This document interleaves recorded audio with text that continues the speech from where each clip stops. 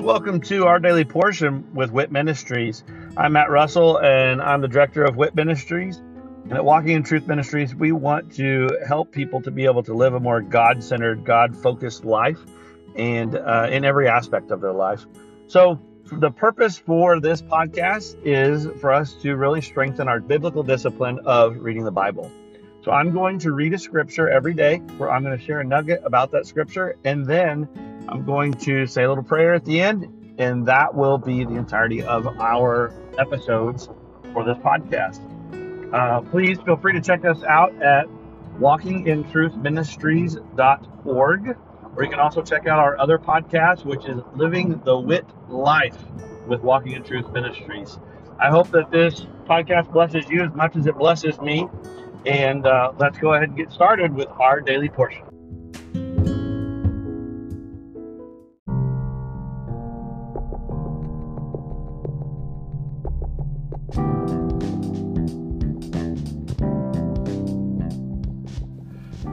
Are you concerned about what the future holds? Are you confident that the retirement plans that you have today will still be secure tomorrow? Let us help you by clearing up the uncertainty. This is Matt Russell, the director of WIT Ministries. Many of us at Walking in Truth Ministries are bivocational, working in our ministry as well as in the financial services industry at Win Big Financial Group. We help people to build a tax-free and risk-free retirement. Give me a call at 817-903-2575 to support our ministry and to secure your family's financial future. Again, call today at 817-903-2575. Thank you and God bless.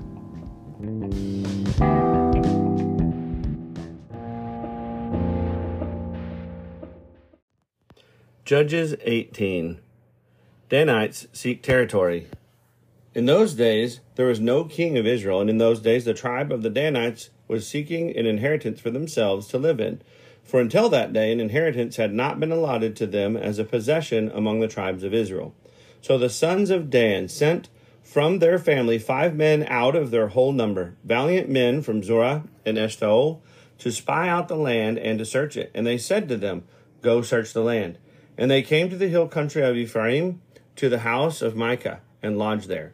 When they were near the house of Micah, they recognized the voice of the young man, the Levite, and they turned aside there and said to him, "Who brought you here, and what are you doing in this place, and what do you have here?" He said to them, "Thus and so has Micah done to me, and he has hired me, and I have become his priest." They said to him, "Inquire of God, please, that we may know whether our way on which we are going will be prosperous." The priest said to them, "Go in peace. Your way in which you are going has the Lord's approval." Then the 5 men departed and came to Laish, and saw the people who were in it living in security, after the manner of the Sidonians, quiet and secure, for there was no ruler humiliating them for anything in the land, and they were far from the Sidonians, and had no dealings with anyone. When they came back to their brothers at Zorah and Eshtaol, their brothers said to them, "What do you report?" They said, "Arise, and let us go up against them. For we have seen the land, and behold, it is very good. And will you sit still? Do not delay to go, to enter, to possess the land. When you enter, you will come to a secure place with a spacious land, for God has given it into your hand, a place where there is no lack of anything that is on the earth." Then from the family of the Danites, from Zorah and from Eshtaol, 600 men armed with weapons of war set out. They went up and camped at Kiriath-Jearim in Judah. Therefore they called that place Mahane Dan. To this day, behold, it is west of Kiriath-Jearim.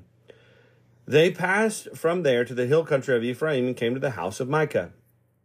Danites take Micah's idols. Then the 5 men who went to spy out the country of Laish said to their kinsmen, "Do you know that there are in these houses an ephod and household idols and a graven image and molten image? Now therefore consider what you should do." They turned aside there and came to the house of the young man, the Levite, to the house of Micah, and asked him of his welfare. The 600 men, armed with their weapons of war, who were of the sons of Dan, stood by the entrance of the gate.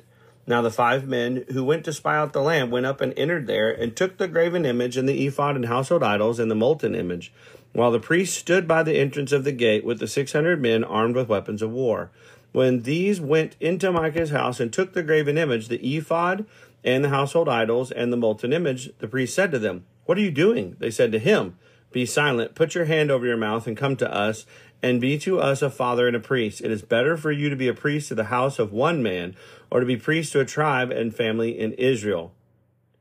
The priest's heart was glad, and he took the ephod and household idols and the graven image and went among them. Then they turned and departed and put the little ones and the livestock and the valuables in front of them. When they had gone some distance from the house of Micah, the men who were in the houses near Micah's house assembled and overtook the sons of Dan. They cried to the sons of Dan, who turned around and said to Micah, "What is the matter with you, that you have assembled together?" He said, "You have taken away my gods, which I made, and the priests, and have gone away. And what do I have besides? So how can you say to me, 'What is the matter with you?'" The sons of Dan said to him, "Do not let your voice be heard among us, or else fierce men will fall upon you, and you will lose your life with the lives of your household." So the sons of Dan went on their way, and when Micah saw that they were too strong for him, he turned and went back to his house. Then they took what Micah had made and the priests who had belonged to them, and came to Laish, to a people quiet and secure, and struck them with the edge of the sword, and they burned the city with fire. And there was no one to deliver them, because it was far from Sidon, and they had no dealings with anyone. And it was in the valley which is near Beth Rehob. And they built the city and lived in it. They called the name of the city Dan, after the name of Dan their father, who was born in Israel. However, the name of the city formerly was Laish. The sons of Dan set up for themselves the graven image, and Jonathan the son of Gershom, the son of Manasseh, he and his sons were priests to the tribe of the Danites until the day of the captivity of the land. So they set up for themselves Micah's graven image, which he had made, all the time that the house of God was at Shiloh.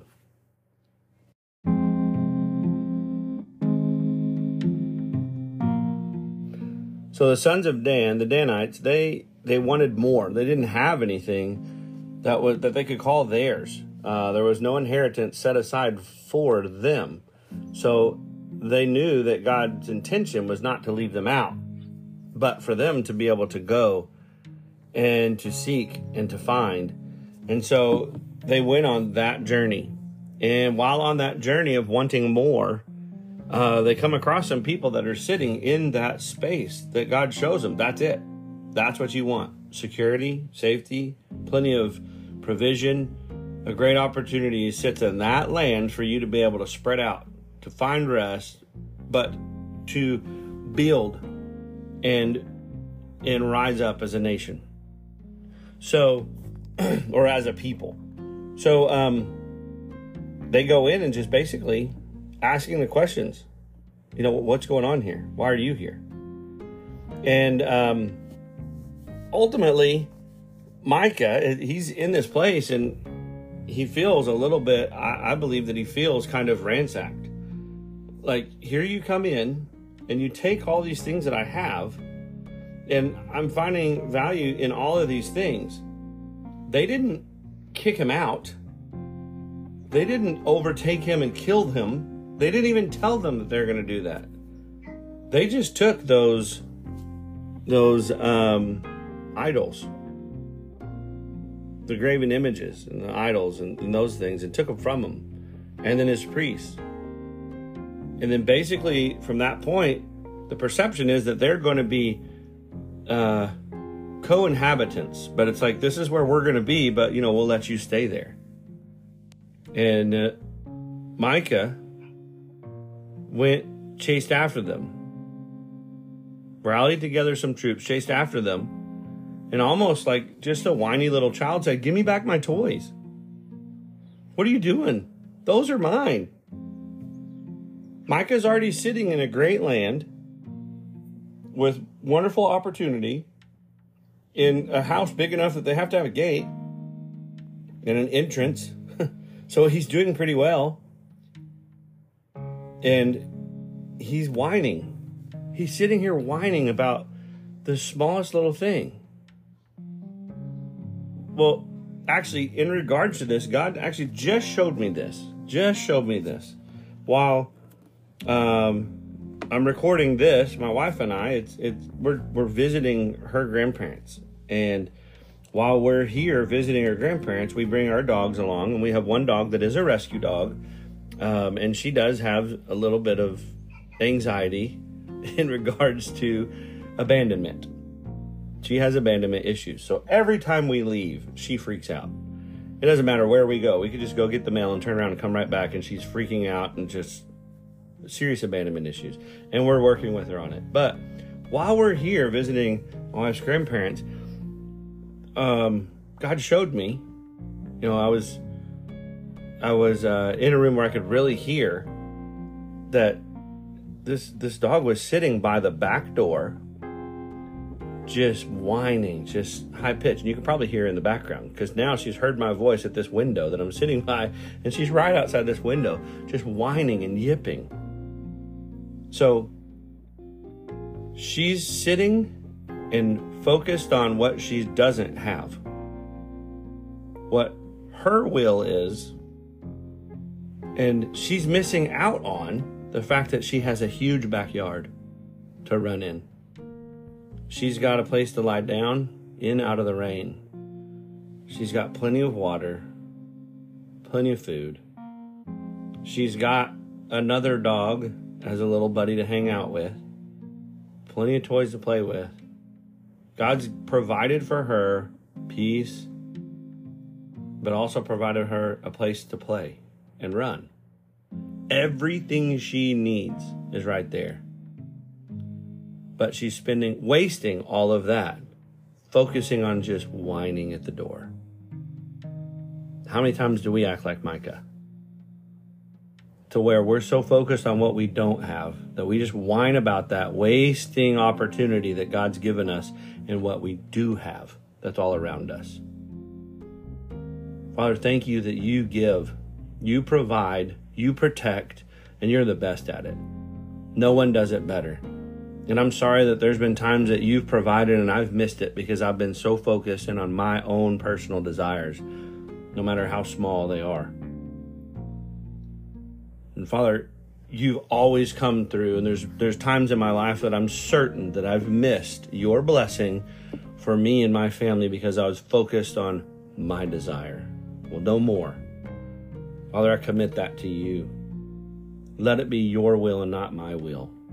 Let it be your desire and not my desire, because your word says that when I seek after you, I gain the world. That includes the things that you've given me to desire. The desires of my heart were given to me by you. You just want me to do something to go get them. So, Father, I'm sorry for the whining. Please give me the courage. And please give me the vision to see everything that you've given me so I don't sit at the back door whining. In Jesus' name, amen.